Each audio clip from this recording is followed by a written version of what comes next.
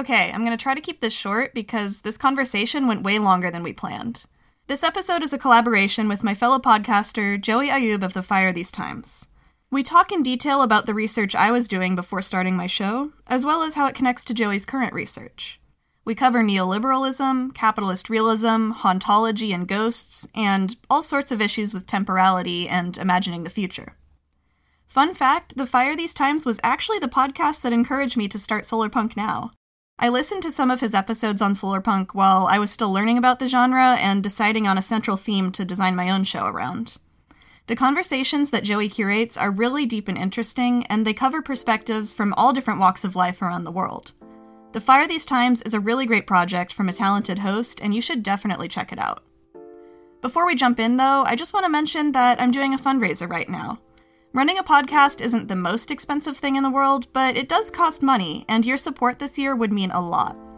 Your donation will help me cover the cost of web hosting, software licensing, and basic equipment, and it'll help me keep the podcast growing and work towards releasing episodes more frequently. If you can, please check the link in the description for where to donate.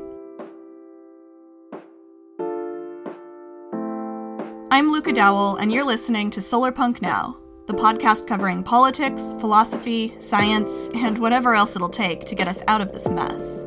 Join me, and let's demand a brighter future together.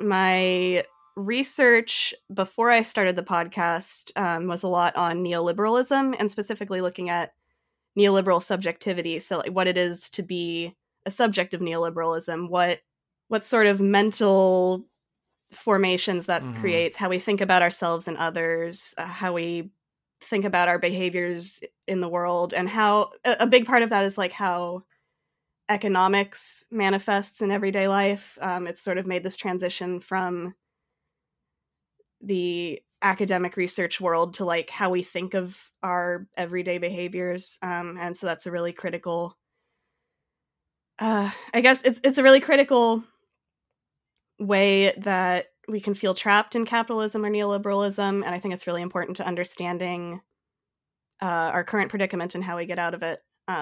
And so Solarpunk for me, it's kind of an experiment. I'm trying it on for size, but so far it seems to be a really good like antidote to a lot of the ways that I see us being trapped in our current status quo. Yeah, I mean, we'll see how the conversation goes. I might change the title, but for now, like I think it's going to be something along the lines of Solarpunk and neoliberal selfhood or subjectivities, maybe something along those lines. We'll see. Talk to that's a good place to start. I think just talk to us about, like, for those who don't know anything you just said, what does that actually mean? what do you mean by like how we think of ourselves under neoliberalism essentially, and kind of explain that a bit if that's okay. Okay, yeah, for sure. How far should I go back? Should I define neoliberalism? Go for it. Do that. I mean, it's so difficult, but go for it. Yeah, I mean, so everybody has their own like pet definition of neoliberalism, and that's I think it's cool and fun and funny, but also maybe part of the problem and why messaging doesn't get through sometimes. People love to hate on the term and say like, "Oh, neoliberalism just means whatever you don't like." Yeah. But no, that's not how I see it. I see it as a specific philosophy or intellectual tradition. There are distinct thinkers you can point to in the history of economic thinking, and they have gotten together and done these conferences. I don't want to make it sound like a total conspiracy or something, but it is a philosophy that there are books about that you can read, and it's been really influential on policy, especially after World War II and the fall of the Soviet Union. It's kind of become like the new paradigm for political economic policymaking. And it's got this really, I guess, personal dimension to it. We've sort of internalized a lot of it. So One example that I no, it's fine, it's fine. Yeah. Like one example that I usually think of is we have this tendency. Most folks listening probably can identify with this. Like even when you're on a break, like even when you're not quote unquote working, like legally, this is like your work hours, or you have to, if someone goes to an office or whatever. A lot of folks are these days unable to pause their brains. Like we're always thinking in productive terms, like, oh, I could do this in the next 2 hours, or I should be doing something now, even though this something is sometimes not even defined, at least in my case. That's one of the ways that there was this book. I forgot the name. The guy has a super Dutch family name. I forgot the name, but it's like the self under. Okay, ignore. Folks can Google something self identity and market identity. Jesus Christ, this is useless. Sorry, ignore me, listeners. Oh my God, this sounds familiar. I might see if it's in my reading list. Hang on. Yeah, I think first name is Paul. That's as useful as I'm getting here. But essentially, like when I read it, it was one of those books recommended by Georges Monbiot at some point. It was like in 2016 when I read it, and it also went into this this idea that even when we're not doing what we are quote unquote required to do, for most folks who have, let's say, a job or a regular job or what have you, especially if it's like a 9-to-5 thing or whatever, we still have something in us. Is not like the separation between work and personal life, let's say, is not as rigid anymore in that sense. Totally, yeah. I did not find the name of the book, but we can move on. So, I had this moment. Must have been a couple weeks ago. I was falling asleep and I was thinking, okay, I've got a few minutes now before I fall asleep. What can I do with my brain that would be productive, that would set me up for my day tomorrow? It's like that level of every minute in your 24-hour day, even when you're sleeping, it has to be optimized. It has to be productive. You have to be investing in your human capital. And that comes from the enterprise model of the self, or the enterprise model of human being. And that was something that Foucault introduced. This great series of lectures called The Birth of Biopolitics.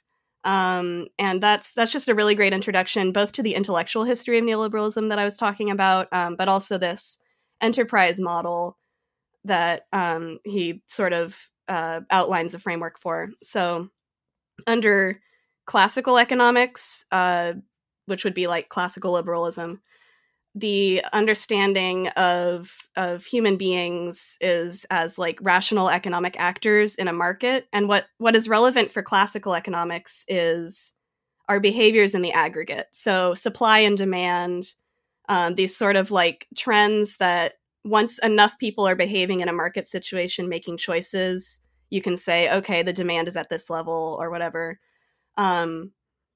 But with neoclassical economics, it gets this sort of update where market analysis is then extended to the individual, and the individual becomes something that can be analyzed with these economic tools. So what you see is a transformation from us just as actors making choices to enterprises. We are, each of us, our own company competing against other companies. And that metaphor maybe isn't the full picture, but it's a pretty good place to start for understanding why we feel like we always have to be productive. It's because we're a collection of assets, and productivity is one of our assets. Mm-hmm. So if we're not constantly working on improving that, or happiness is another one, we have to be happy so that we can be more productive. We're not competing effectively if we're not constantly working on investing in that human capital. Mm-hmm, mm-hmm. One of the kind of the fault lines for me in some sense when I think of my own past, it's I used to be, and I still am to some extent, but it's been kind of diminished, let's put it that way, or weakened. But I used to be really into languages and language learning, quite literally just for the fun of it. I grew up in Lebanon, and there was no point learning Japanese. It did not further my career in any way, shape, or form. But I did it. I don't speak much of it, but I learned a bit basics and stuff just because it was fun. There was really no other purpose. And that time spent on it, which is I never calculated, obviously, because that was part of it. But days and weeks and months or whatnot. It's much more difficult to do now. obviously, because I'm on a different age, I have different responsibilities, blah, blah, blah. But also because I've internalized a lot of the past decade and this idea of having to maximize, personal branding and that sort of thing. I've done my best to both at the same time, I have to sort of play that game on the internet to some extent, while at the same time constantly having to fight against it and push back and not let it define me. So I literally go through like ups and downs basically. At times like I need to take a step back. I almost quit social media like 10 times maybe in the past decade, different things. But as it happens, I'm still kind of in that world. I'm trying to balance needing to be in that world for like financial reasons or whatever, while at the same time having this like life that doesn't entirely depend on it and whatnot. And the balance is pretty difficult. And even being able to strike some kind of balance, as I said, a pretty weak one that doesn't necessarily last too long often. And I go through phases, as I said, like a few months where I'm just reading about how I need to, relax and take control of my own time and blah, blah, blah. And then other months where I'm like completely into it and stuck glued to my phone and, what have you. But even that is, in some sense, a privilege these days, which is saying a lot, not a lot of good things. But it says a lot because most folks actually don't have even that time, or at least the resources needed to, I think folks know what I'm talking about, like the time to sit down with yourself and not have to survive economically or whatever. But we're not necessarily talking about that, right? Like we're not talking about, and I hope it's obvious to listeners, but like I'm also not blaming anyone for not doing better. Actually, that's the entire point, is that doing better and always needing to optimize the self and whatnot is literally part of the problem. But it's so difficult that even the language of, because it's like the analogy I have sometimes is like when we think of growth in the sense of like economic growth, the term growth sounds positive, right? And it's easy to confuse that with like obsessing over GDP and that sort of thing, when the actual indicators for like a happy life or a stable life usually don't have much to do with that. Actually, sometimes it stops. And there are episodes on this. Folks can go back to I forgot the name of the title. One of them was with Julia Steinberger, I remember. So folks can there's like 2 or 3 episodes with her. One of them will be the obvious one. So that's one of those things. So when you say stuff like degrowth, right, it sounds like, well, we're having stuff, more things, and now we're going to stop having those things, and that's not a good thing. Because even in the language of degrowth, for example, we, like I'm part of that movement, we have to sort of use a language, like kind of literally borrow the language from growth, essentially, economic growth at the very least, in order to make the case for degrowth, because it's become so hegemonic. And even when it comes to, I want to be able to take proper breaks. I want to enjoy naps. I want to sleep, whatnot. I find myself looking up the tools to do so in the same way as I would like optimize my note-taking and my productivity and my whatnot. Like it's gotten so hegemonic that even it's almost like I forgot that this is literally something one can do like naturally with one's body and whatnot. But that's where we're at. Yeah, it's a trip being a leftist thinker who's still like very much participating in these things that I'm criticizing. Like I'm so aware of like, oh my god, the fact that I'm beating myself up right now for not being productive, that kind of thing is what I am trying to fight against, or like point out how peculiar and arbitrary that is. But it's still there in my brain. It's still like so foundational to how I think about my life and what I'm doing. There's a German philosopher, Byung-Chul Han, who talks about this sort of internalization of power. And his book is called Psychopolitics. He's got a couple books, but that's probably the one I would recommend starting with. And Psychopolitics is sort of a reformulation or an extension of Foucault's concept of biopolitics. And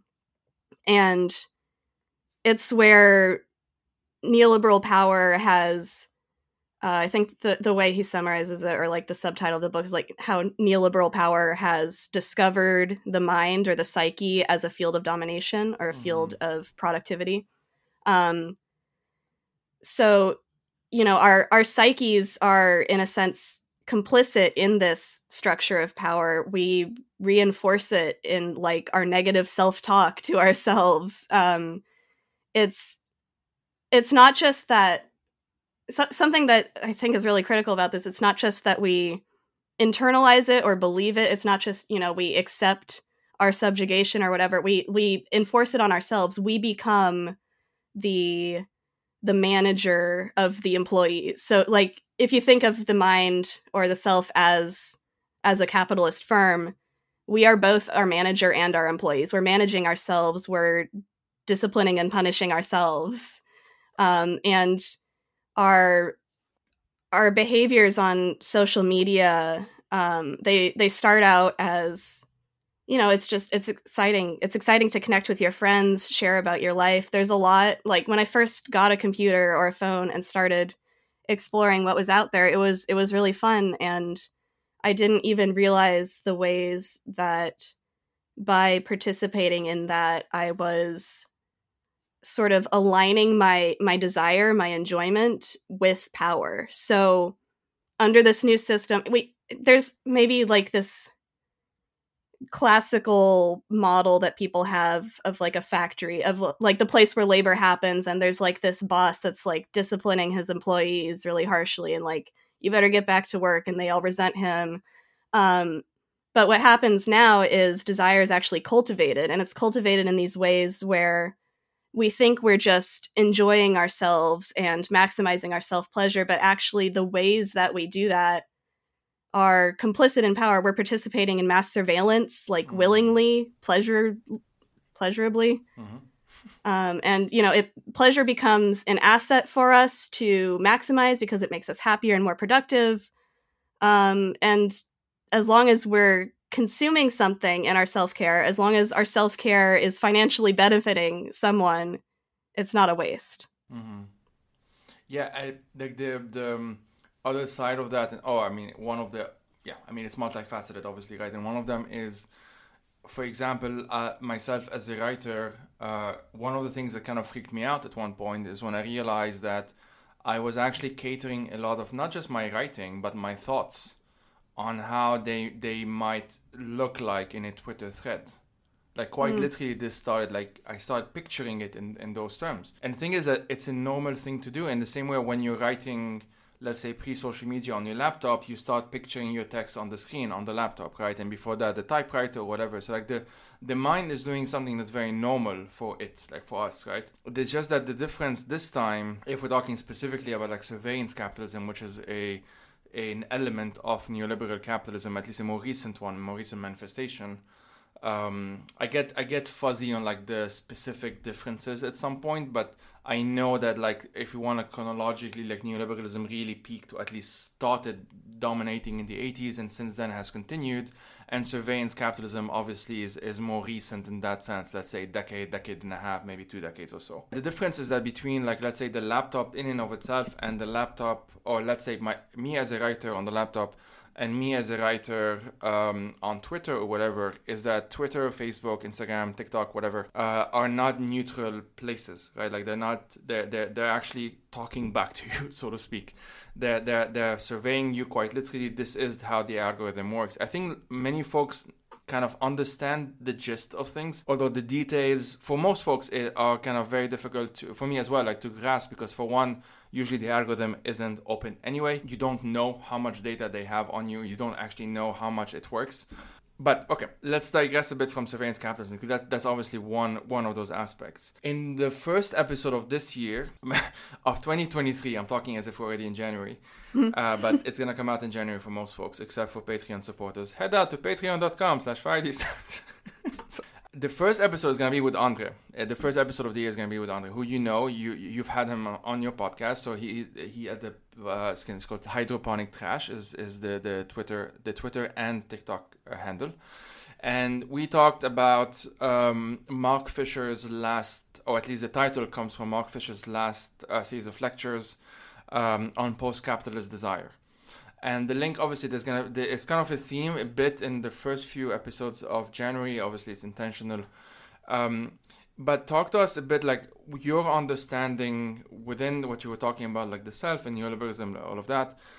How do you understand capitalist realism for folks who don't know what that is? So capitalist realism is a term that was coined by Mark Fisher in his book by the same name. A lot of other people have talked about it. There are a lot of other terms that are kind of close to it. But the core of it is sort of this, I guess I would say, naturalization or normalization of capitalism as the only way or the best way that things can be done. It shows up after the fall of the Soviet Union when, here was this very, very prominent example of not capitalism that you couldn't ignore. And then we saw that it failed. It was like, well, okay, I guess there is no alternative to capitalism. So that's the Margaret Thatcher quote, right? Is that there is no alternative. So it's got this very pessimistic dimension to it because it's not so much defined through positivity as negativity. It's like, well, we can't do any of these other things, so we're stuck with capitalism. And the best thing you can do is accept it, make the best of it, be the most productive self as enterprise that you can, try to get ahead, be responsible for yourself and your family.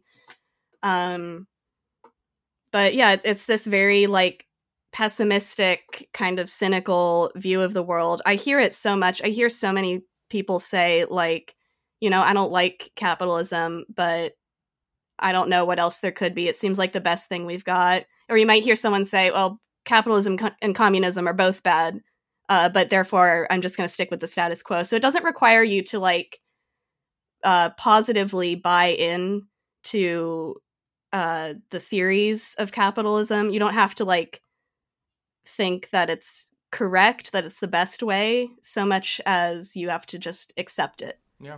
You have to believe that there is no alternative. Like it is.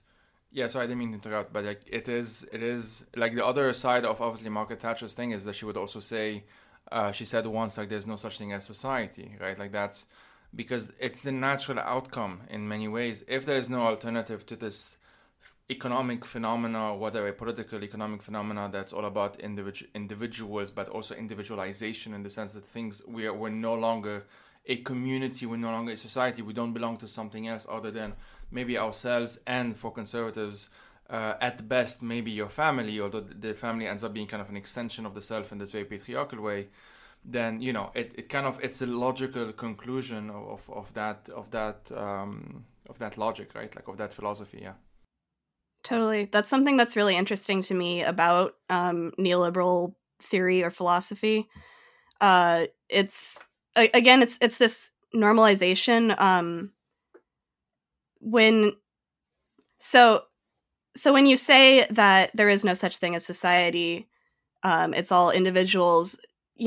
Some theorists took that very seriously, and there's this whole neoliberal project that is investigating and explaining the world and explaining society by breaking down the concept of society and trying to explain everything in terms of individual behavior, in terms of self-interest. You get theorists like Gary Becker in his like acceptance of the Nobel Prize in economics. He talks about how altruism can be explained as a selfish individualist behavior. It's really interesting. He's like, well, parents might be seen as selfless for like raising their kids, doing everything for their kids, but they're actually just investing in their kids so that their kids will be productive in the future and then provide back for the parents. Like it's a return on investment sort of thing. So the realm of the social and the moral and the political gets totally collapsed down into individual economic behaviors and the aggregate of those behaviors. And so capitalist realism has this, like, I guess, scientific, economic dimension to it, or I guess I should say scientistic, not scientific, right? It's this sort of like valorization of science, without the sort of critical reflection of, well, are these economic theories really the best way to understand people? We just sort of take it for granted that, okay, there are markets and individuals. That is all there is. So we might as well just do the best we can within that rather than actually considering what other theories could be used to understand the world. Yeah, exactly. I mean, I think the term capitalist realism is so useful because it allows you to understand that when one says, that let's put it this way. Often when you can imagine the scenario as, I think lots of folks would have had it. I've certainly had it. Well, like I talk about alternatives to capitalism and whatnot. The person on like the opposite side of that debate, like imagine I'm kind of a straw man figure here, whatever, but they don't necessarily disagree with my intentions, maybe, or they don't say that, yeah, maybe, whatnot. But you gotta be realistic about things. Like they position themselves as the realists, quite literally the realists, and you're the idealist, and that binary obviously is I think part of the problem. But let's take it as such. The realists, quote unquote, in this framework believe in this thing called Homo economicus, i.e., like again, this pre-neoliberalism, even classical liberalism, as you mentioned, like the irrational person, that person was imagined as a man, not coincidentally, obviously, irrational person who is able to, rationally think about X, Y, and Z, and through the magic of the invisible hand of the market, supply and demand. So obviously you want this, or X amount of people want this, therefore there's going to be some kind of supply to meet that demand. Now, I think many folks by now understand that that's not quite as simple as that. And I think more recently, especially with social media, it's become a bit more easy to understand, I think, that the desire, because part of the assumption of the rational person is that the desire that you have is your own.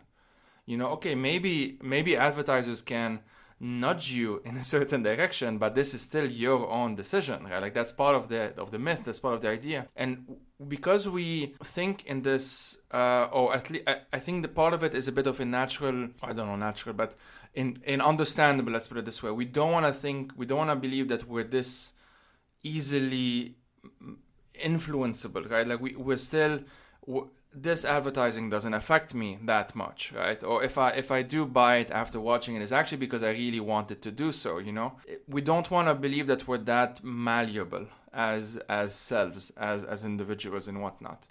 And I'm not saying that, this isn't a conspiracy. This is not rocket science. This isn't like, actually those very smart people behind closed doors are just making you believe that you want to buy this Adidas, whatever. It's not like that. It's more that I trapped myself now because I said it's not that, and now I have to say what it is. Shit. But I mean, part of what it is this idea that we live in a certain world and that this world has very specific rules and regulations and a certain logic to it.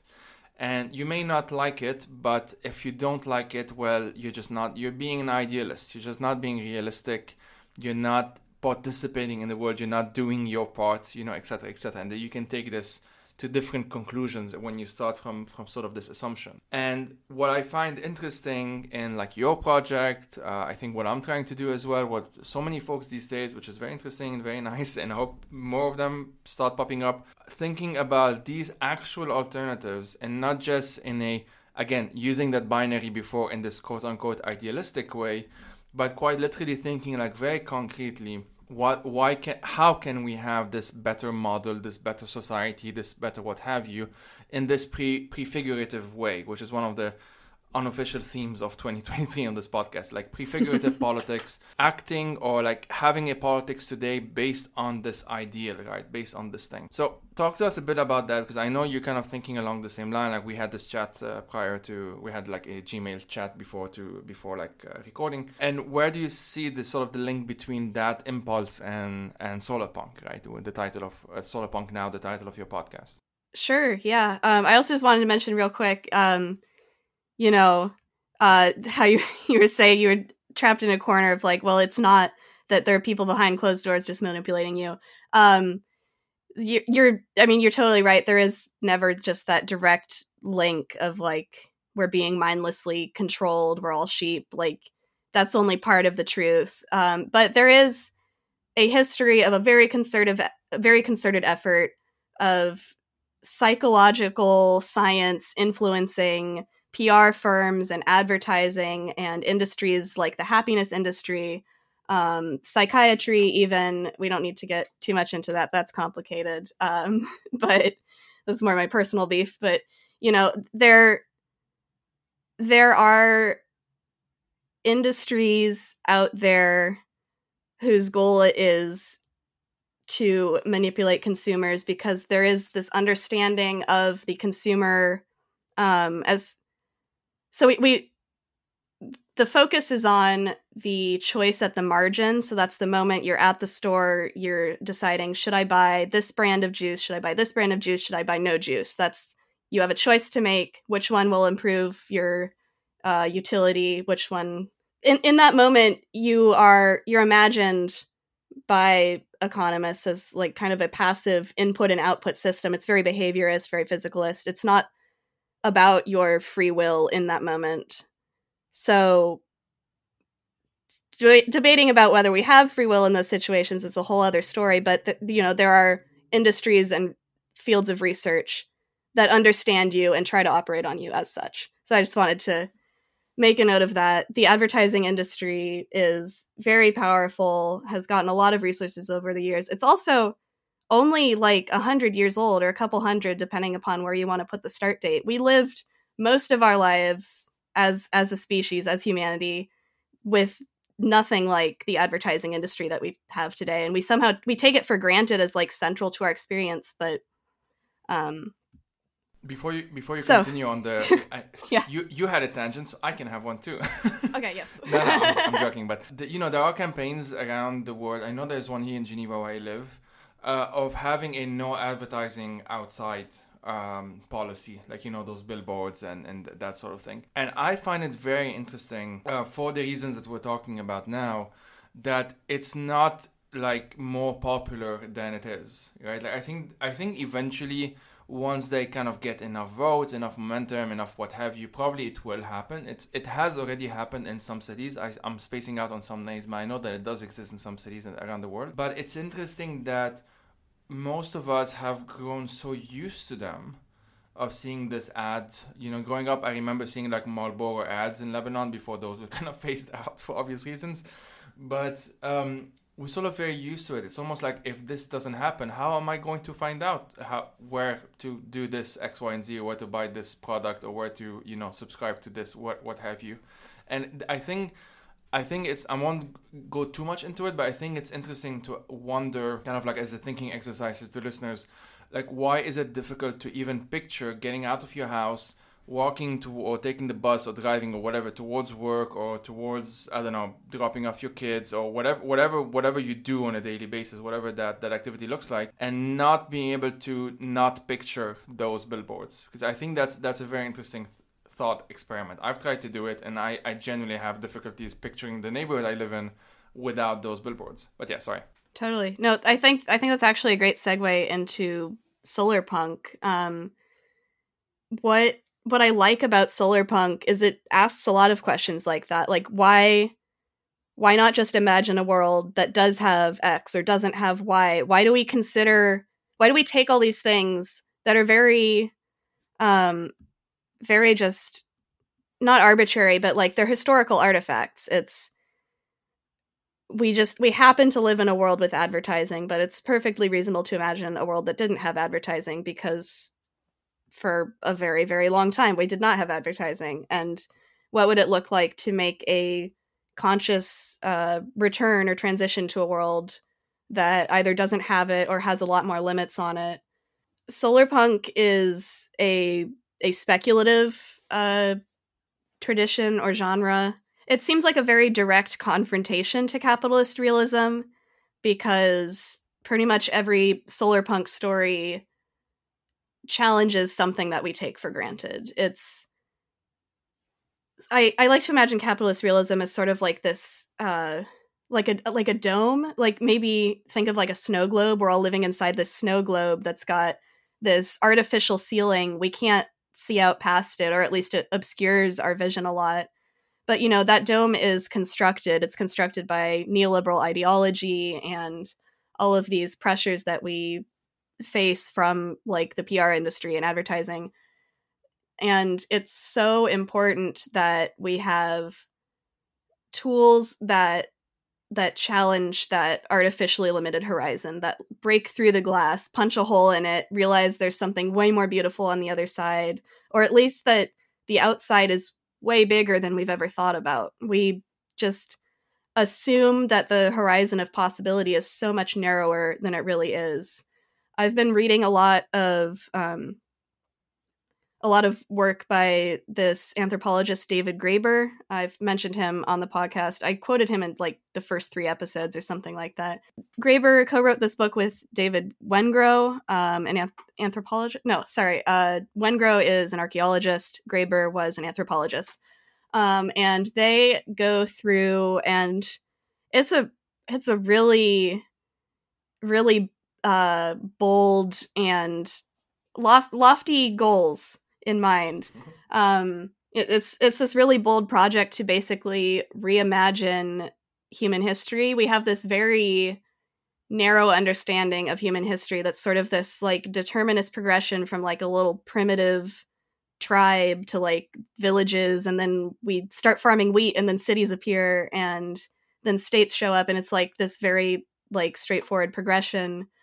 But they go back and actually look at the archaeological evidence and actually look at how societies today have drastically different ways of organizing themselves. And they say, like, all of these narratives, they're kind of just BS. Like, this is not, there's no scientific evidence backing up this direct progression, or this claim that, like, without nation states as we understand them, we just descend into this, like, this chaos and lawlessness.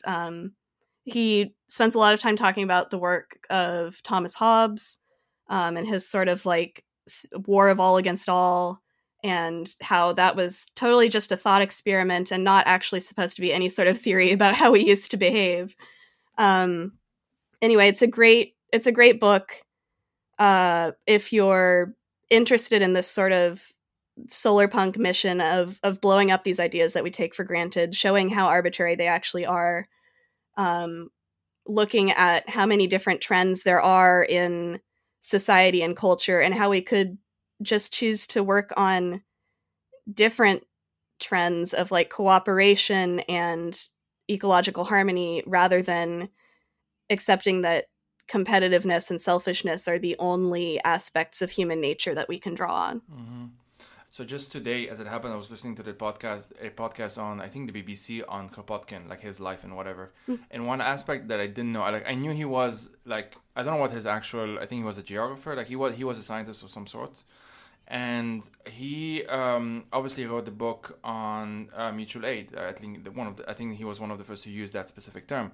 And I think the title of the book is something along the lines of like mutual aid, a factor in evolution, right? That was a conscious reply in some sense. Like he wanted to be in conversation with at the time, the dominant Darwinists, especially social Darwinists, which is different than like Darwin himself, but whatever, the distinction doesn't really matter here, which had that imaginary, which I think still exists to a large extent today, of, what's his name? Thomas Huxley, who was kind of dubbed Darwin's bulldog, because he was the one who was like very aggressively pushing for that. And again, there's a nuance here between evolution as it is understood in biology, and then social Darwinism as it is understood politically, economically, etc. Those are two different things, and people tend to confuse the two. But Huxley's entire thing is that life and the natural world, which he then extrapolated from this belief into the human world, was, I forgot the sentence, something like nasty, brutish, and short, something along those lines. And so as it happened, Kropotkin was in London at the time when this was kind of,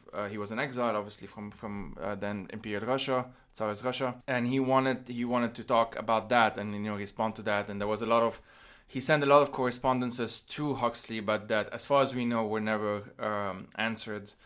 And so the reason why I bring this up is that this idea of Kropotkin, and he's not the only one, to be very clear, like he just wrote a book about it at the time, but this idea that actually mutual aid, like quite literally helping each other, cooperating, communicating, even not just within the same species, but through different species, this is something that not that long ago, and it's still very much an ongoing thing. We're discovering that, for example, trees actually communicate with one another through those very weird, like, mushroom rhizomic connections and networks. I'm barely understanding all of this. Like, I'm really slowly getting into it. But all these interesting, people, I think, can just look it up these days. There's a book, I think, called The Interesting Life of Trees or something along those lines that gets into all of this. And what's very obviously interesting is that if we think of a lot of like indigenous politics, indigenous knowledge, this kind of is taken for granted. And so one of my kind of light bulb moments, if you want, is that if there was this entire worldview, and I don't want to romanticize it too much, like there are issues in any society, and so on, but it is a very distinctive thing that in the sort of rational man, again, this is a very gender thing, in the Cartesian sense, and especially after social Darwinism, which then kind of, again, all of this ended up complementing whether it's post-World War II capitalism, whether it's neoliberalism especially. And I think again, I'm simplifying just for and I also confuse myself, like just for the purpose of this conversation, obviously, but there's something to be said that today we think of Homo economicus, of the myth of the rational man, the market, whatever, as maybe not nice, not fun, maybe not even the best, but the only, as we said, right, like the only thing that is realistic, quote unquote. And if we think of these different structures, like if we're being scientific, if we're applying the method of science and being realistic, not quote unquote realistic, but actually realistic, like being rational, let's put it that way, then we have to take in all sorts of data. We have to take in all sorts of information from all sorts of different, maybe communities, maybe even the natural world. Like we just need to be objective. Again, I'm using all of this kind of in quotation. And so we have to also take into account the communities, and human and non-human, that actually do cooperate. And what are they doing that works? Maybe they're doing some things that don't work. Like, let's take in all of that data. Let's take in all of that information. And I think there's something to be said, and this is obviously the part of what we're talking about, that we don't take as much that sort of data, because in some sense it's inconvenient. Like if you really are learning about how trees communicate and how there is this rhizomic, which I'm probably pronouncing wrongly, doesn't matter, but this network between them and how they're literally communicating and exchanging carbon, and the fungi kind of take like 2% of some of that, and man, it's so complicated.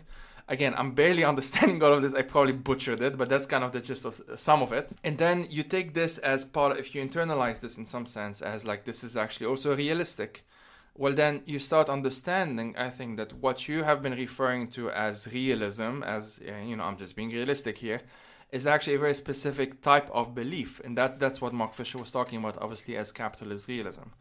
So I hope any of what I just said made sense. Oh, totally. Yeah. Okay, good. the fact that when you have a theory that human nature is inherently competitive, which I would say that's the dominant theory of human nature, at least in this Western neoliberal sort of cultural zone that I've only lived in the U.S. I've never been outside of it.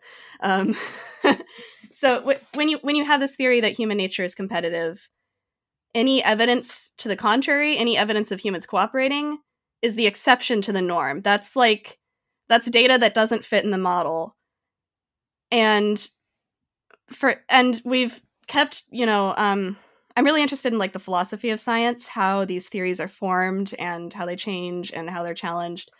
And we've been at a point for the last several decades, I guess, where this theory of humans as Homo economicus, as acting in self-interest, we keep trying to modify that theory and like fix it and tidy it up and add new features. Like it's got its mind, it's got its psychology now. We've just kind of like added things onto it, and even this theory even try and change the world to fit that theory. Like just if right, the theory yeah, doesn't work, we need to fix absolutely everything else to make sure that the theory works. Absolutely, like everything else at the expense of preserving the theory, when we could also very easily have a theory of human nature as inherently cooperative, or that cooperation and competition are both these evolutionary trends. So like you said, Kropotkin's work in this area is like super important. This like foundational investigation into like like challenging the assumption that evolution is just a matter of competition. Like cooperation, mutual aid are also a central part of it. And Murray Bookchin's work in social ecology expands on that. A foundational aspect of Bookchin's naturalism is that there are trends in our evolutionary history or natural history that are cooperative, that are about mutual aid and freedom and making free choices. And I think it is high time we have what like philosophers of science would call a paradigm shift. We need to look at some new theories and see if there's one that better fits the data instead of continuing to just like Frankenstein on this like very long dead zombified Homo economicus. Yeah. I live in the city where Frankenstein was written, which is the only claim to fame of the city, I think, other than the UN is here. But anyway, no, I obviously completely agree. And funny segue, but like speaking of Frankenstein, the idea of imaginaries, right? Like this is gonna be a theme that's gonna be even like I'm gonna repeat it a number of times and kind of explore different aspects of it throughout 2023 and probably beyond it. But I'm focusing on this year for now. Again, we're not in 2023, but this is the magic of podcasting. One of the things that I found super interesting, and you know, I've been kind of hampering on this point now for a few months, if not a year or so, is that it is super easy for us to imagine the end of the world. Like in terms of literally just making that mental effort. And that's because for the most part, we're not thinking of anything original.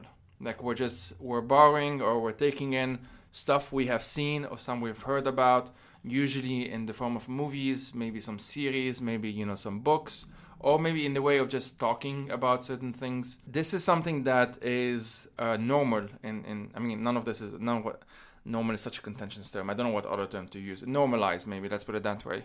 It's normalized to think of the end of the world. You know, again, that often used quote of like it's easier to imagine the end of the world than the end of capitalism, you know, etc., etc.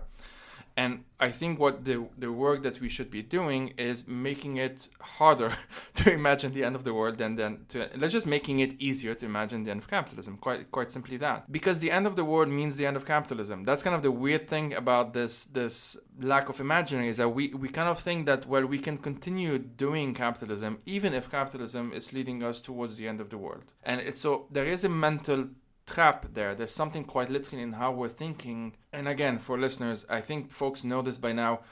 Whenever we explore one aspect of something in depth, we will leave out certain other things. I think that's just the nature of a conversation.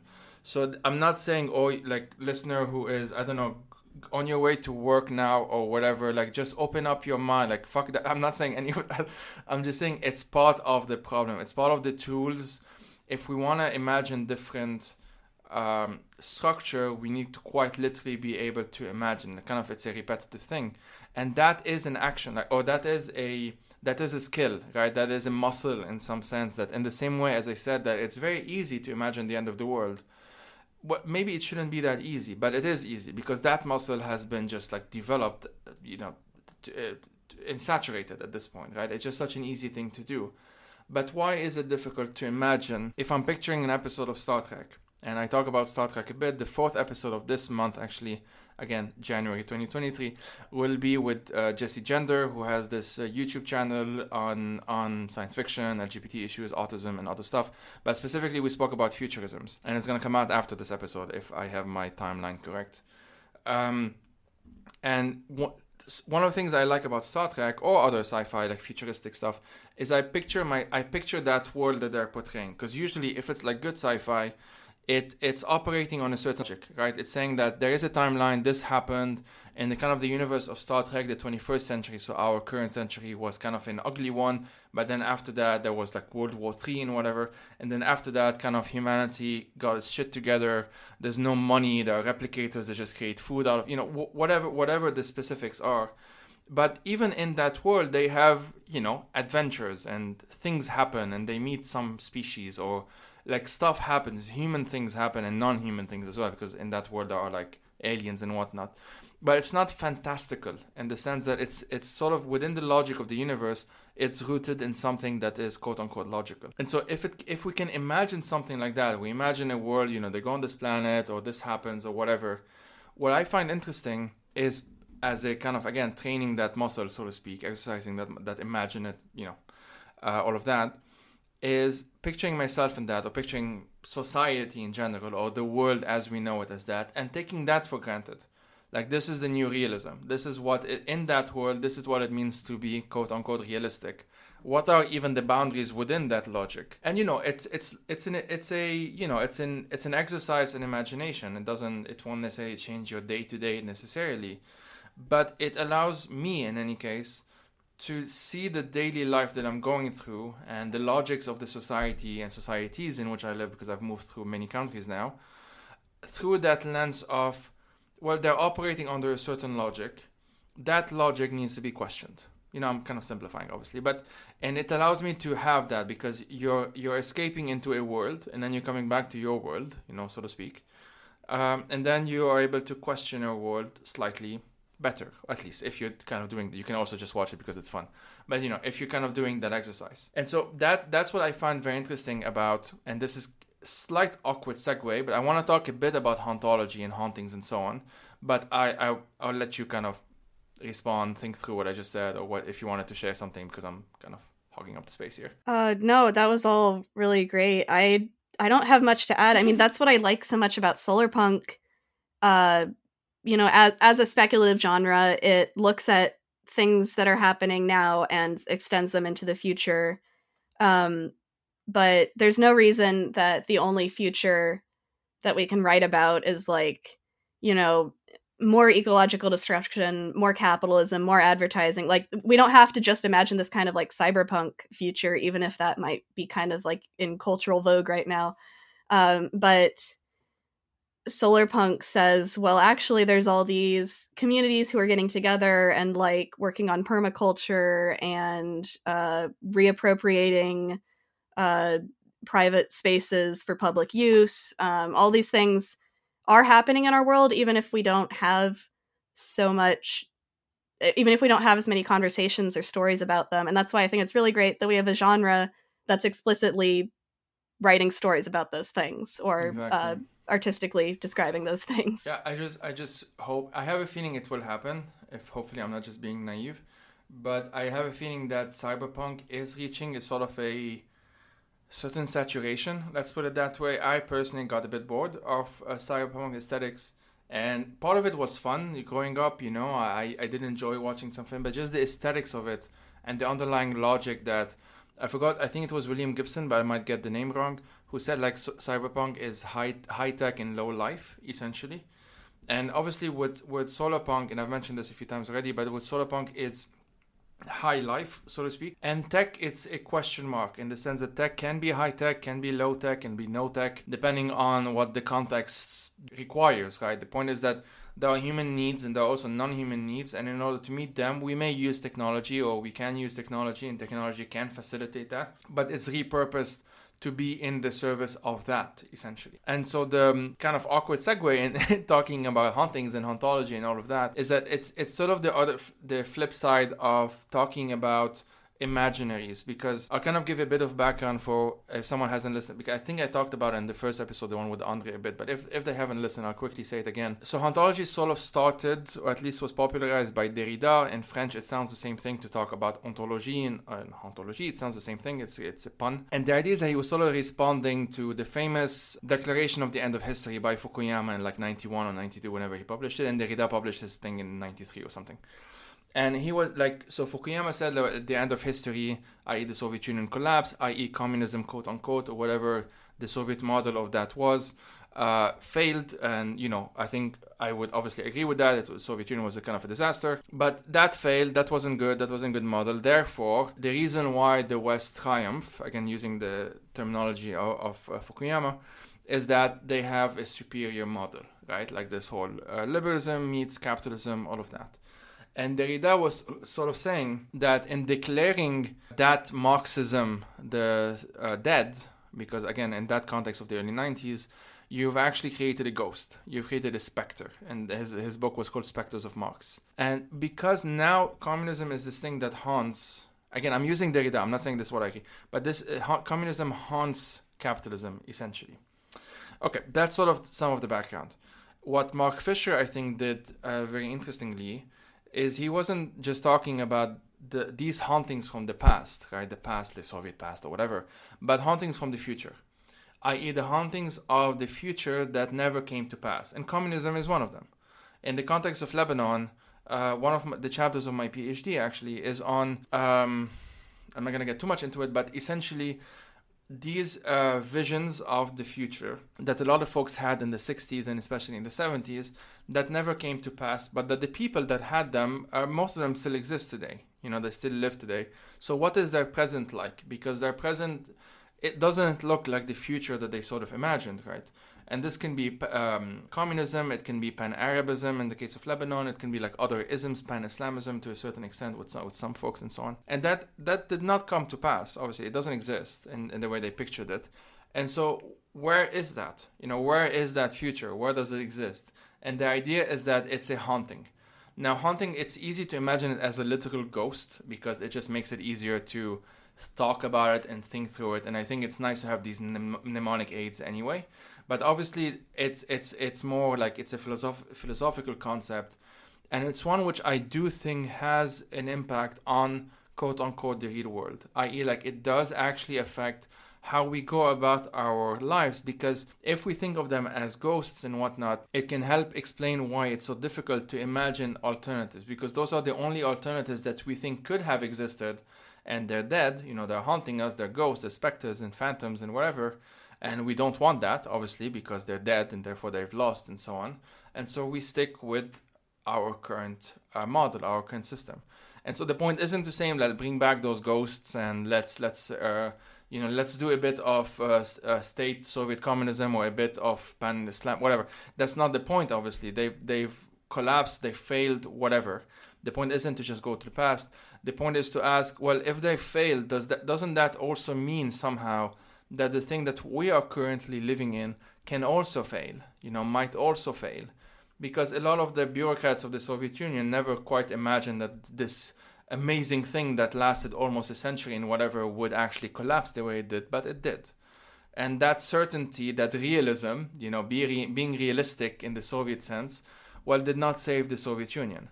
So what tells us today, given that we know the limits of capitalism and we know the damages that it's having, we literally know the impacts that it's having on the earth, which has finite resources and whatnot, why are we so convinced, or at least, let's put it differently, why is it so difficult to put a stop to that? Okay, I'm not talking at the structural reasons, because there are those. I'm talking even like in a mental way, like quite literally thinking of these alternatives. Okay, this was a much longer introduction than I thought it would be. But talk to us about ghosts. At least how you think about them. There are so many directions I want to go here. Oh my god, I don't know where to start. Pick a random one. Okay, I'm gonna try to go like sort of chronologically through what you said. So something that's really interesting to me about cyberpunk is it's very retro futurist at this point. Like it seemed kind of, I don't know, fresh and new when William Gibson started writing, when like Neuromancer came out and whatever. But if you look at the aesthetics of cyberpunk, there's like this fear and fascination with Japan. Japan is like the big other in this imagined world, and that comes out of World War II. That's like very it's a imagined future of the past. It's a different time. People had different concerns. There was this different sort of like xenophobic fear going on. And it's interesting to me to look at people who would call themselves futurists today. I think Elon Musk is a good example. I think he's more of a cyberpunk.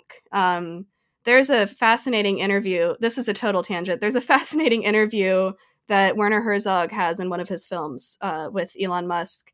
And Musk is saying, I think the world, essentially the gist of it is the world is going to go to shit. I'm building these rockets to Mars because I think like we're on a really bad track here. The world's going to a very dark place. I have nightmares at night. I can't think of how to make it better. So he has this very like fantastical idea of the future that's very disconnected from our present situation. It's very disconnected from what scientists are saying would actually lead to a safer, better, healthier future. It's the past haunting present conceptions of the future. I mean, the time is all out of joint. Exactly. Like, exactly. that's why I find hauntology and ghosts and hauntings and traces, whatever you want to call them, like such a powerful conceptual tool. It seems like a much more comprehensive way to think about our experience of time. We like to think of time as this simplified linear progression, but that's not how we experience it. I mean, you know, we have mental formations, we can have things like trauma or like anxiety. The way that we think about and feel and experience time is not linear. It's not chronological. It is being haunted by the past, being haunted by the future. I really like Mark Fisher's work in this area because he does a lot of like cultural analysis, looking at films, looking at texts.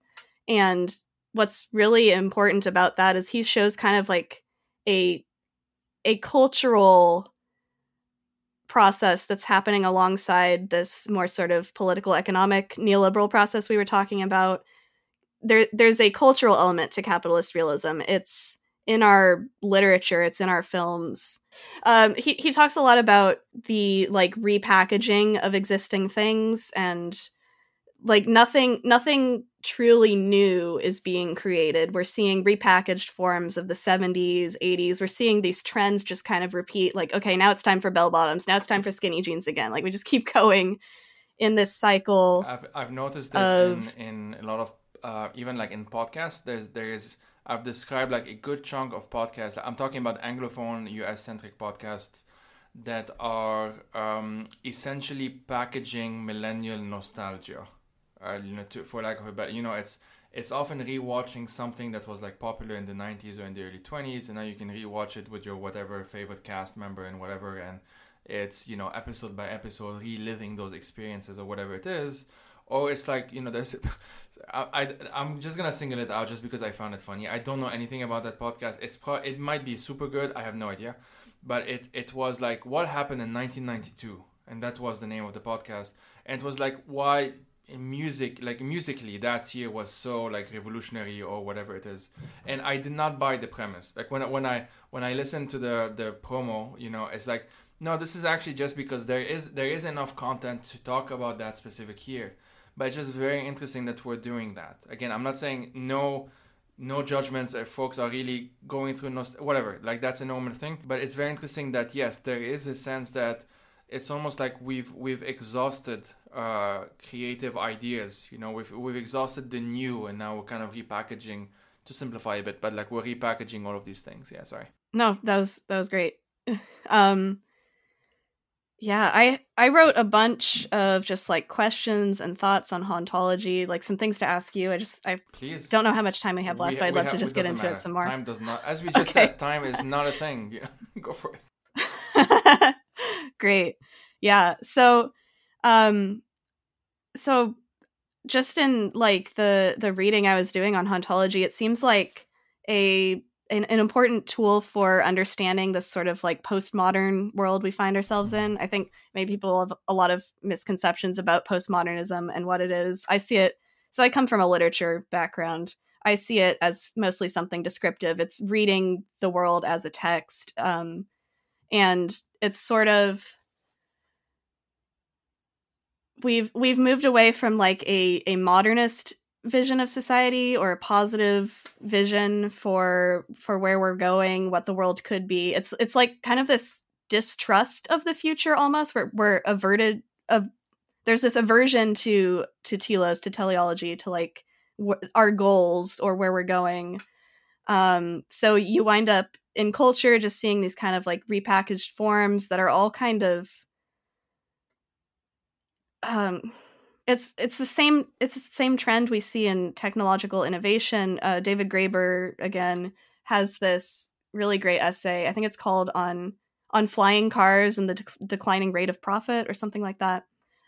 So he asked the question that you were asking just a moment ago, like, why don't we have flying cars? Why don't we have all these fantastic visions of the future?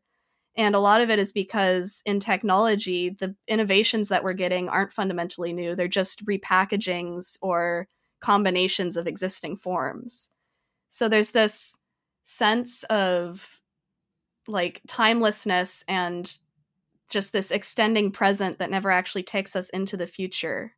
So something else that comes up in conversations about temporality is this idea of like the long or protracted present. And I was wondering how you see that in relation to hauntology. It's sort of it's like its cousin. I mean, it's both work at the same. So the protracted now is one of the terms I think a Lebanese theorist called Walid Raad used, but it's very similar to like the ontological now, which I think Mark Fisher himself used. And the idea is just that the present is extended. Like we are stuck in the present, and it's a very different type of being in the present, because you can think of, oh, I'm meditating and I'm being in the now. That's not what we're talking about. It's literally like you're in this because the past is sort of a blurry thing. I'm kind of using these metaphors.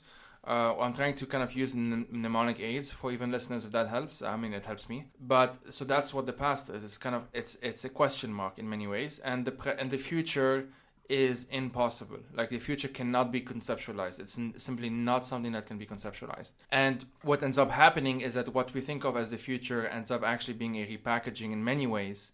And this is not to say, like, just to be very nuanced here or very clear, it's not to say that one cannot have original ideas or that innovations do not exist or whatever. That's not the point. The argument is more that even those original ideas, even those innovations, even this newness, this thing that is created or is taught, from scratch or whatever it may be, even all of that ends up actually having to conform in one way or another to a pre-existing pattern, or to I don't know, something very simple is that you have an idea, a project idea or whatever it is, and you think, it can be revolutionary or whatever. And I'm not talking about startup. Even when we talk, I have to remember that there are these existing things that can come to people's minds. And so when I'm talking about, like, quite literally, you want to explore something. You want to discover something new, whatever it is. In order to do so, you need to think of how to get there, right? And so you need to think of the resources that you need. Maybe if you're already rich, I mean, you're lucky. If you're not, you need to find money somehow. So maybe you work for a few years, or maybe you find a loan from the bank, or whatever it is. And all of that already affects the project itself or the idea itself. It's not like, it's not that in Star Trek part of the easiness of that is that for the most part they can just explore something because whatever technological requirement is needed to do so has already been invented, like simplifying. But so they're able to have these, what you might think of as thought experiments, but actually just have them on the screen and imagine them in that sense. So the protracted now is the inability to do that, or at least is the resulting temporality from the inability to do that. And it's what we see today, but I think to some extent it's what we've seen for some time now. At the very least, like, it's very difficult to have a concrete timeline, and that will depend on where you live. And maybe this doesn't affect you and you don't live in it, and that's fantastic for you. But for most folks, I think these days, it's like roughly it started before me and you were born, I think, like 70s, 80s, and kind of peaked or has been peaking for some time now. Whether it collapses, whether it changes, I have no idea, obviously. And part of why I have no idea is that it's difficult to imagine the future. So we go back to the initial problem in many ways. Yeah. So why is it? Why is it so difficult? What's standing in the way? I wanted to do like a seance and bring these ghosts out. What ghosts are you seeing? I think of very concrete things sometimes. Like I really think of what does it take, or why is it that I go to a family lunch, or I am sitting at a cafe and starting chatting with the old lady next to me. Whatever these situations may be. What stops me? And this is a me thing, but I'm just having a thought experiment here. What stops me from talking to that person or that relative or whatever it is about completely different worlds, right? Like, what is this thing that prevents me? And I think it has to do with capitalist realism, in the sense that I actually feel in many ways that, like, I can be talking to that person. Maybe that person says, well, actually, that sounds like a nice idea, whatever it is. But then the link between, oh, this is a nice idea, it would be nice and whatnot, but, oh, this can actually be done, we can actually do this today, that link is sort of severed. And the why, I mean, in many ways, it's a consequence of learned helplessness, the fact that it is actually difficult to think of anything new anyway when you're used to something. Like, just again, that mental process itself is not an easy thing to do, at least definitely not an easy thing for me to do. And that even when one imagines like all of those, let me put it this way, like, I think if there is a lot of it, if there are a lot of solar punk stories and it becomes normalized as an imaginary in the same way that cyberpunk is normalized and imaginary, I think the conversation would be very different. Let's put it that way. So maybe we're just chatting at sort of the beginning of something, if we're hoping that this trend, and I think we can have some reason to believe that it will continue to kind of expand and expand and expand as an imaginary, largely because it's responding to an actual need. Like, it's not just like we're just having fun for the sake of it, but we're actually, like, the thing that differentiates solarpunk especially from a lot of other genre, if not most other genre, is that for the most part solarpunk tries to be practical, in the sense that even if you're imagining like, oh, this is what my city would look like in 2060 or whatever, and even if you're imagining some fantastical element to it, like, you can communicate with elephants or whatever it is, like something that doesn't exist, let's say, in our current reality, even if there is that element, you're doing so in the hope that it can, or at least a lot of the writers who write these stories are doing so in the hope that it can influence the reader's perception of our current reality. And that's very different from, I don't know, reading Lord of the Rings, which is a classical example I use because I was really into it growing up. I still kind of, I'm Tolkien and all of that.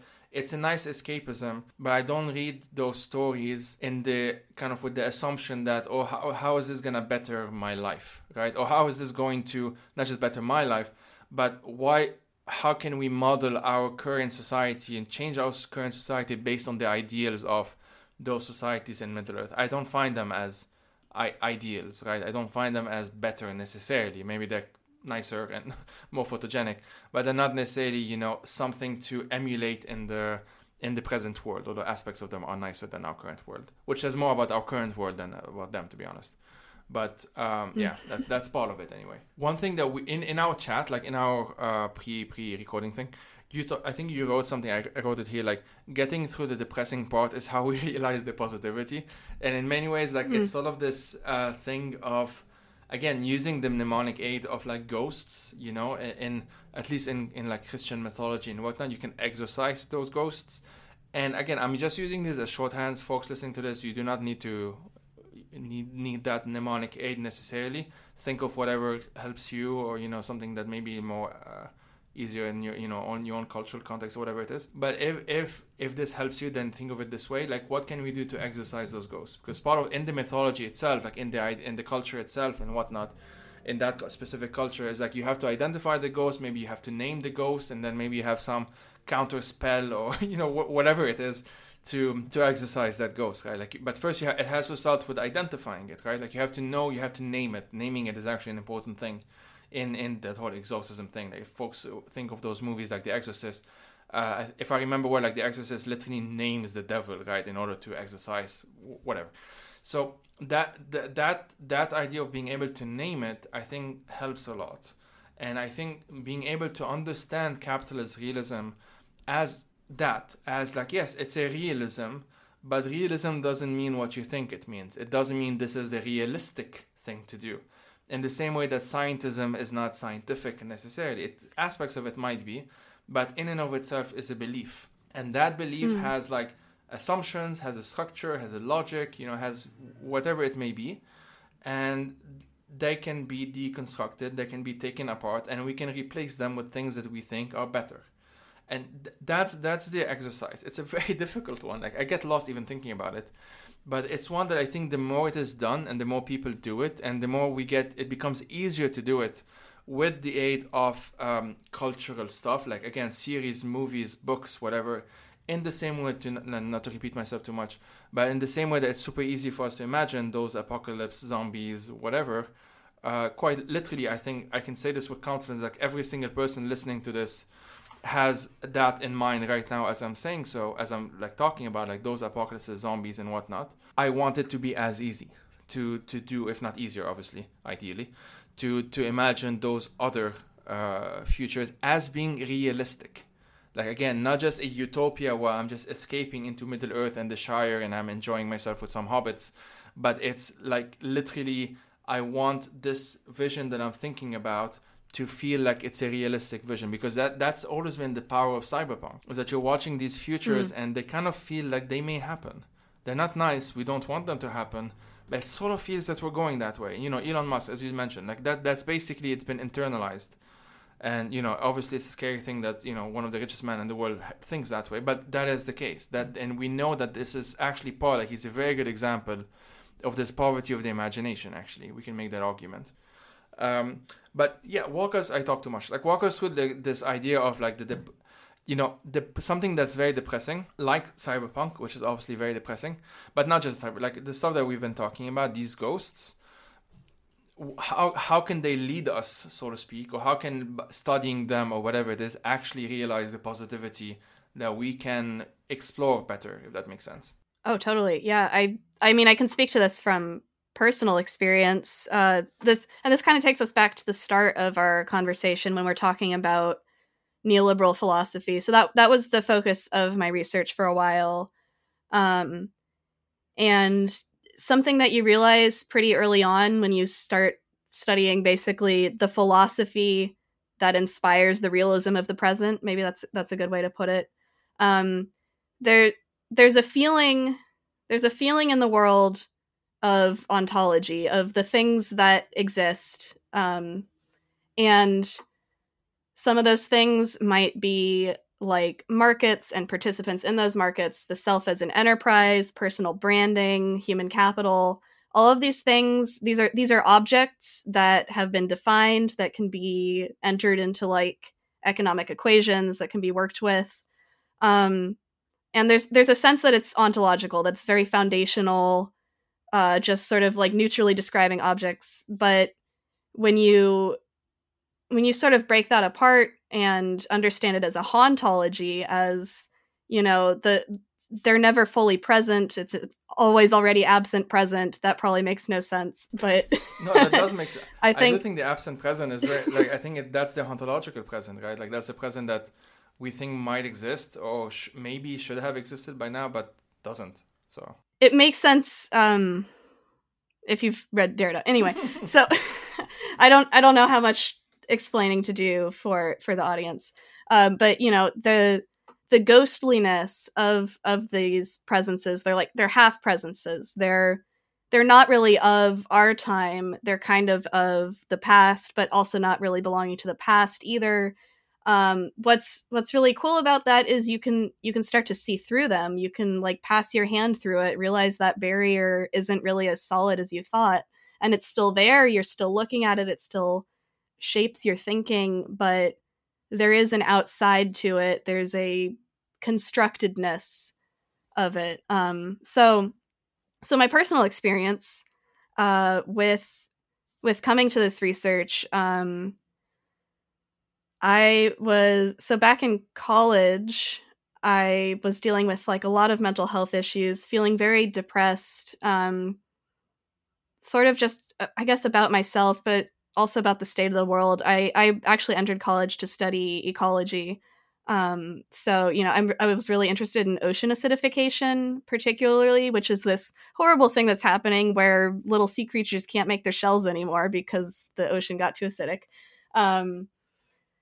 And that's a really, there's a lot of tragedy and hopelessness and pessimism. I mean, it's all summed up in that term doomerism. I think that's kind of like the zeitgeist of our, I don't know about world or generation or culture, what would be the correct category there, but it's very present. And I started, the first book I read actually sort of on this subject was capitalist realism, and I could not have chosen a better introduction because Mark Fisher also had personal struggles with mental illness, and in his work, including in capitalist realism, he talks about the personal aspects and the political aspects of depression and how maybe we need to stop personalizing these feelings so much, and actually there can be a lot of healing and recovery in understanding problems not as our own personal problems but as political ones, as constructed problems. And that was so important for me to hear, and it really set me on this track of, yeah, I guess like of seance, of recognizing these ghosts, of seeing how things that I felt were unchangeable, that were oppressing me, were actually a little less present, a little more absent than I thought. I can actually work to think outside of them. I don't know where I'm going with this, but that's already like, honestly, like I completely identify with that, and that's kind of the difference between when I've been doing therapy for some time now, but I found it most helpful when the therapist was able, and that was a previous therapist, was able to sort of help me frame some of my problems not just as a me thing, like not just as like my internal what happened when I was 9 or whatever, like, oh, it's something that you can pinpoint to your specific past, but maybe something that actually happened in your surroundings, maybe something that you've taken in, maybe whatever it may be.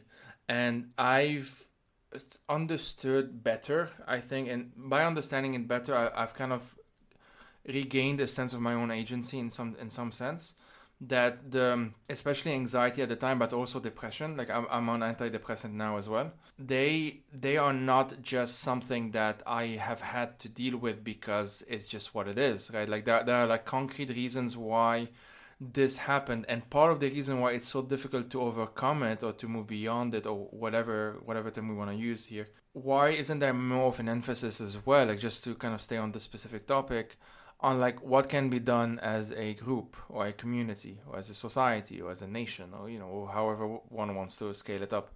But why aren't there more things that are done, let's say, on that side, to make this less of a recurring phenomena, right? And a good chunk of that reason, if not the main reason, I think Fisher argues that way, and I think we both agree on that.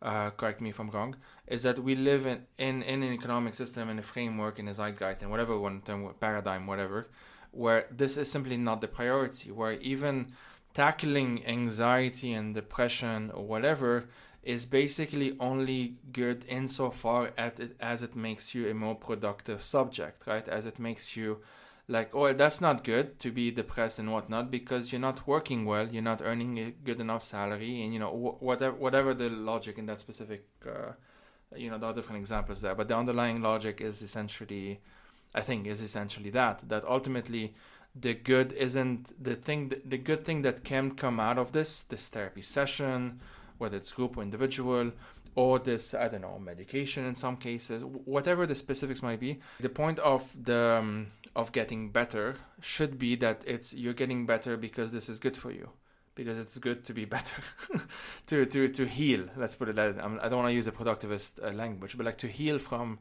something, right? Like to go through a process of healing and so on. It's not as efficient in the current world we live in. Not because of like that individual therapist necessarily, although there are some shitty therapists, obviously, lots of them. It's not just like, it's not just the specifics. I'm trying to be as broad as I can here.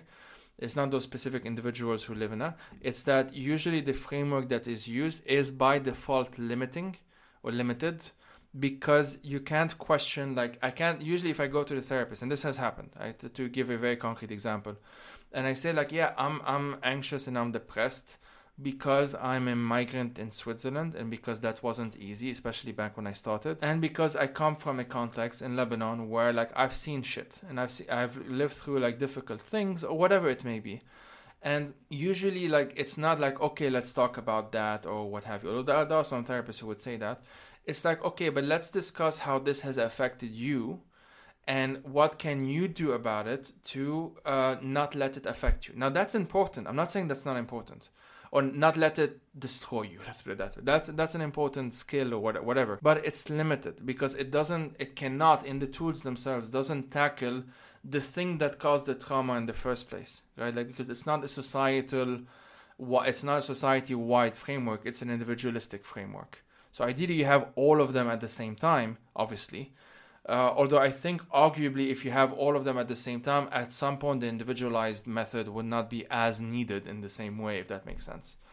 But that's sort of how I think I've been thinking about it. And that's why like therapy for me has been important. But I'm getting to a point where I feel like I need something that's not just that, or at the very least something that goes beyond that. That's just me though. Right. No, that's a great point. It's a very nuanced point, but that nuance is really important. You know, it's not, the problem is not therapy or medication or this like healing process. The problem is how it's implemented. That's why I think psychopolitics is a really critical concept to understand. These technologies, I think of them as technologies, psychotherapy as a technology, become technologies of power. So a good example would be like a human resources department at a company. You can go in and you can talk to someone about the problems you're experiencing, but the department is not there to make you healthy. I mean, they kind of are. It's not that they're fix not the company, there, right? Yeah, they're not there for your benefit. They're there to protect the company's bottom line, and this is oversimplifying, but I mean, it is cheaper to like erase any opposition you're having on an individual level rather than restructuring the company. And that's a great role for therapy, for psychology within this very like privatized neoliberal system, is to solve problems on the most individualized, personalized scale possible, rather than restructuring society in a way where, you know, we're not all constantly surveilling ourselves and disciplining ourselves. Like, that leads to a hell of a lot of anxiety. And if we could not feel so much pressure to be productive and to like heal ourselves so that we can be more productive, like if there isn't that constant demand on our psyches, I think we'd be a lot happier. But that also requires a bigger structural shift. I had another. But you feel like you see that all of even this conversation in many ways is sort of like haunted by those ideas and those concepts, and then that's why I find it a very useful thing, to be honest. Like it just again as a mnemonic device, it's kind of easier to think of something that is otherwise very abstract if you're able to not necessarily personify it, but like to think of it as something concrete in one way or another. Just as something that's like it's next to you, you know, it's not necessarily you, but it's affecting you in that sense. That's why like ghost is such and I think most people can imagine ghosts, so that makes it useful as well. Totally, yeah. The last thing I wanted to mention on that is the concept of responsibilization. I think one of my book recommendations is going to be a book about this. Another critical component of neoliberal ideology is personal responsibility. And there's this idea that we are, as the self as enterprise, we are responsible for our productivity and our happiness and our health. And these concepts all just kind of blend into each other. So you wind up with, like on a very fundamental physical level, there are policies in place, like in the UK, this like what's it called? I don't remember what it's called, but the idea is that the goal of therapy is for you to return to work. So you're provided with these resources as long as you're looking for jobs, and as long as the goal of your healing is to become a productive citizen again. It's like all kind of collapsed into this incentive structure, and that influences like literal policies and the landscape of society and how you navigate it. You have to interact with these things. So it totally makes sense that you're going to internalize them and think that it is your responsibility and it is your fault that you're not happy, when really it could be something as concrete as, you know, your health benefits were just taken away because of a policy. That's not your fault, but it can feel like it is. Yeah, absolutely. That's what like to find a way to synthesize everything we've just said, which is not gonna work. So I'm gonna fail, and I'm just gonna fail. But being able to, and also because just to slowly wrap up, because we've been talking for about an hour and a half, and there should be an upper limit on podcasts, I have learned. But and yeah, I mean, I think we're gonna do other episodes eventually anyway. But for now, the synthesis in some sense is that okay, there are these ghosts, and they can be identified. Like there are actual conceptual tools that are actually, they sound fancy and difficult, and maybe at first they may sound intimidating, but I generally think that they are relatively approachable in the sense that you can, by using these mnemonics, shortcuts maybe we can think of, like quite literally imagine ghosts and understand why are these ghosts still present around us. And more kind of deeply, maybe if that's the correct term, why are we still sort of stuck in thinking about, in not being able to think, because we're stuck, about futures that on some level we know, or imaginaries, alternative imaginaries that we kind of know on, even like on an, I don't know, emotional level maybe, or like on some deep level or whatever, that they shouldn't be that difficult. Like there's this thing that happens on a scaling, like when we scale things up, right? Like when I think of mutual aid and I talk about mutual aid, most folks I think listening to this can picture this working with like very close friends, maybe some relatives, like sure, of course, I'm not gonna, make my sister pay if she needs something, maybe I'm just gonna help her out or whatever it may be. It's kind of an instinctual thing almost, like okay, because it's within the paradigm in which we exist, mutual aid is acceptable if it is within certain structures, right? So within certain frameworks, usually the family, but maybe like your best friend, you treat that best friend like your sister or your sibling or your brother or whatever it may be, that sort of thing. It's like, that's normal, that's a good healthy way of friendship. But like, we kind of imagine that like, well, the nature of that friendship is that you can be there for one another, you can complement each other's needs. Maybe you have something to help that you can offer, and maybe that person can offer, there can be some kind of exchange, mutual aid, whatever it may be. Or doing something without necessarily the expectation that they have to do something in return, that sort of thing.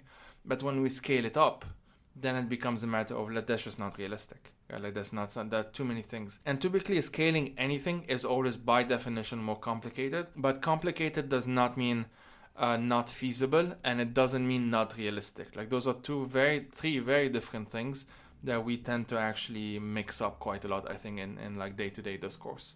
Something can be super complicated, but is actually very feasible and might be better than something that feels simpler, but is not very good. Like it's much simpler to imagine a world where it's like a dog eat dog, again, this whole nasty Buddhist short thing belief where it's all homo economicus. That's very easy to actually imagine it, but clearly that's not a good thing that's happening. So we can imagine something that's more complicated, but can actually be more realistic, more feasible, more, what have you. So that's what I would kind of, these are my final thoughts or whatever. And I'll leave it up to you to sort of also like give us like some of your like kind of final reflections, at least for the purpose of this episode, like this conversation. And then continue on with like your recommendations on like the 3 books, if that's okay. Sure. Yeah. No, that's a great summary. I think you're right. You're spot on with like, just because something is complicated doesn't mean it's not realistic. I just wanted to say, like, studying the intellectual history of neoliberalism, you realize that this was a very complicated project. It is still complicated to try to maintain it. There are just so many people working on it who are involved in theorizing and policymaking. It might feel like it might feel like we have simple explanations on an everyday level, but those are really just like tiny pieces of neoliberal philosophy that we've internalized. It is not a whole comprehensive picture. It is a very complicated one, a very complicated history, and a very concerted effort on the part of philosophers and politicians and business people to implement it. And if they can do it, we could do something else. Everything takes hard work. They already imagined a future that they wanted, or whatever metaphor we want to use, and it sort of happened. And obviously it didn't happen perfectly, as much as like it didn't happen in the exact same way that they imagined it, but like close enough. And so there's no reason why we can't do that as well.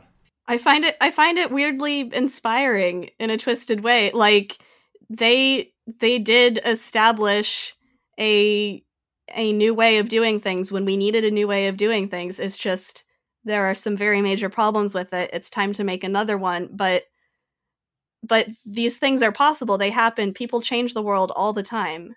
This sense of realism, capitalist realism, that nothing is changing. Total illusion. The world is changing all of the time. So I guess that's where I would end. Things are going to change no matter what, and it's up to us to direct those changes, to come up with ideas, to organize, to make the changes we want to see. Like, to quote, I think, Octavia Butler in the parable of the sower, like the only constant is change. Like, God is change, as she would put it in that book. But like, the only constant is change. The difference, and that's like one of the mottos of degrowth, is like it's either degrowth by design or degrowth by disaster. Like change by design or change by disaster. Like, as in, change is inevitable. Like, that's just how that's just how reality is. But we need to make the argument that we can have agency over that change in order to redirect it in a way that we feel is beneficial for like most humans, or like for all humans and non-humans as well, for that matter.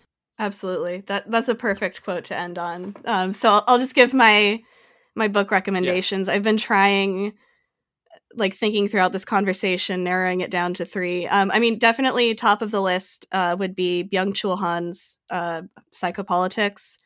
That it's just like it's a tiny little book. You can read it in an afternoon, but it's given me so many ideas. It was kind of like the starting point for this research project. And then one I don't hear people talk about a lot, but I think is really, really great. So this is Melinda Cooper's Family Values. And that's a really interesting investigation into how neoliberalism has become aligned with neoconservative values. Because if you think about it on the face of it, it seems like they'd be kind of contradictory, at least based on most leftist analysis of liberalism. It seems like they would be contradictory, but they do have this really interesting synergy. And she goes through all of the policies, mostly focusing on the history of the US and policies after the New Deal. Just great book. Really can't recommend it enough. And then I guess my last recommendation for just kind of a general overview of, I guess, a neoliberal ontology, which should maybe be understood as a hauntology. Pierre Dardot and Christian Laval, The New Way of the World on Neoliberal Society. And that one, much larger volume, but that sort of touches on psychopolitics a little bit, but then goes into more of a Foucault biopolitics and enterprise self-analysis. And they go really in-depth into that enterprise model, how it looks, how it manifests. And that's just kind of a great, like, catch-all starting point for where you want to go. Awesome. Well, I mean, I think it says already a lot that we said, well, we'll keep it to around an hour, and it's been an hour and 44 minutes.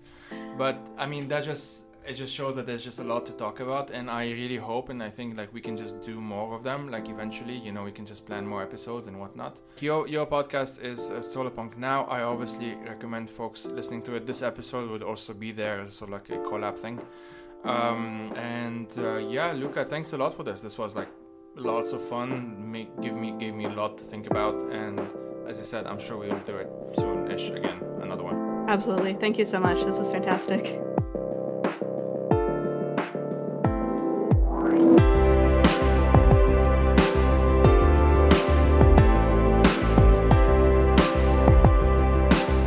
Solarpunk Now is written, hosted, and produced by me, Luca Dowell. The Solarpunk theme song is by Red Keener on SoundCloud. Today's episode was a collaboration with Joey Ayoub of the podcast The Fire These Times. You can find The Fire These Times on the podcatcher of your choice, or check out thefirethesetimes.com. Follow me on Twitter at SolarpunkCast, Mastodon at SolarpunkCast at Spore.social, or visit solarpunkcast.net for all episodes including show notes. You can also visit solarpunkcast.net to donate to the show. Running a podcast takes time and money, and I do all of this myself, so your support is greatly appreciated. That's solarpunkcast.net, link in the description.